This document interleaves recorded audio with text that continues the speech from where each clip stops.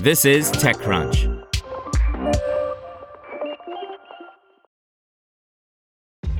This episode is brought to you by ShipStation.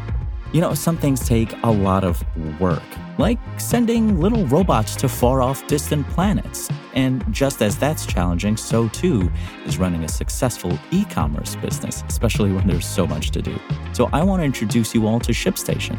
Now, I love using ShipStation because of its easy-to-use dashboard, which makes managing orders and printing labels a breeze and super smooth. Oh, and the customer service is just out of this world.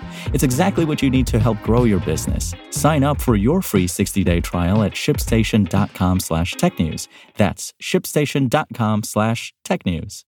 Tesla's cheapest cars helped it notch another record year, by Sean O'Kane.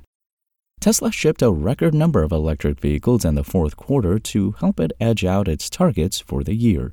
The company delivered 1.81 million EVs in 2023 and built 1.85 million, according to a Tuesday morning press release. Those figures were slightly above the 1.8 million goal Tesla announced at the beginning of this year and were overwhelmingly driven by the company's most affordable EVs, the Model 3 and Model Y. The two models accounted for more than 96% of the vehicles Tesla built and shipped this year.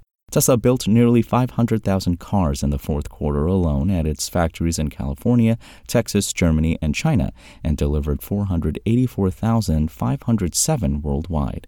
That includes the first few Cybertrucks, which started shipping late last year at a price tag of around $100,000.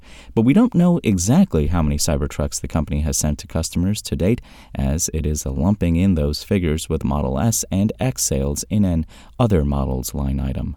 The strong finish to the year comes after Tesla saw its deliveries decline in the third quarter for the first time in a year, owing to some factory shutdowns, something that impaired CEO Elon Musk's loftier goal of building 2 million cars this year.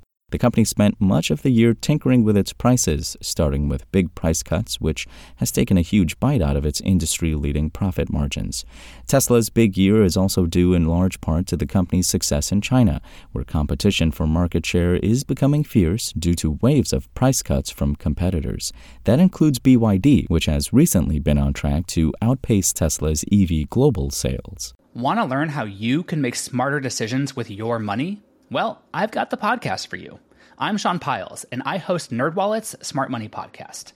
Our show features our team of nerds, personal finance experts in credit cards, banking, investing, and more.